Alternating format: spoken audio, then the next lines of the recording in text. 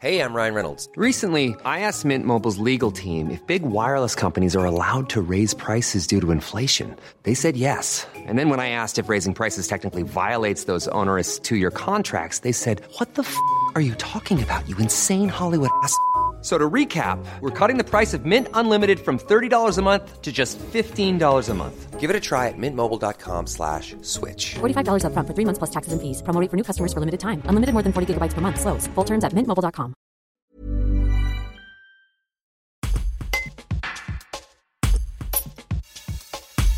Dans la ville du Pouzin, on prend les mêmes illuminations et on recommence. La commune vainqueur de la battle organisée par le Dauphiné libéré en 2021 a décidé de conserver les mêmes décors et lumières que les années précédentes. Le maire Christophe Vignal justifie le choix de la municipalité et assure que le coût de ce maintien est dérisoire malgré la hausse du coût de l'énergie. Un reportage d'Anthony Gonzalez.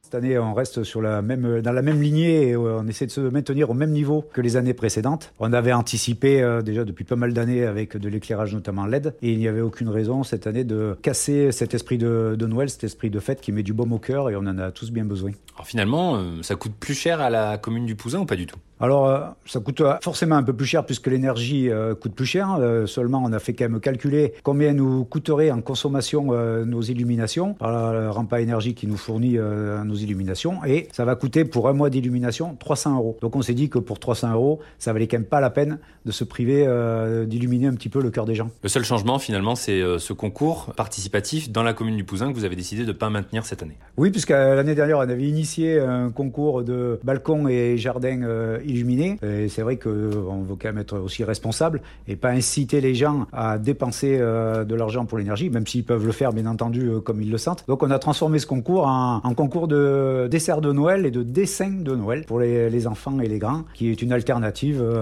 responsable et raisonnable, on va dire.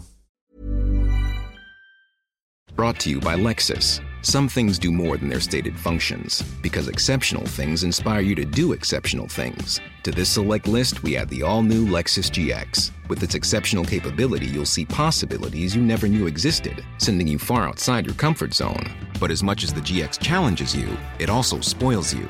Its intuitive technology and luxurious features mean that wherever you go, you'll never go without.